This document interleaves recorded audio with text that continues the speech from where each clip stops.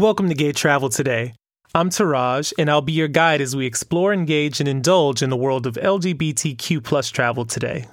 Back in April, the CDC announced that it will push its no-sail order for another 100 days or until the pandemic ends. Despite not being able to board ships at U.S. ports, there's a number of cruise lines offering everything short of the sail and crisp cruise breeze.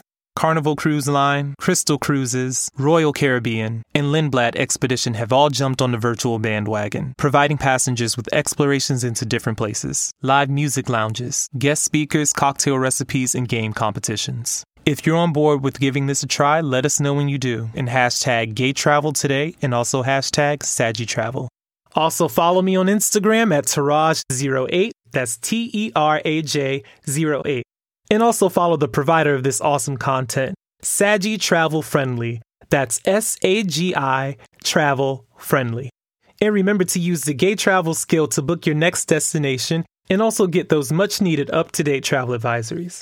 All you have to do is enable Gay Travel skill on your favorite voice assistant and tell it to simply open Gay Travel. I'll catch you tomorrow, so bon voyage wherever you are.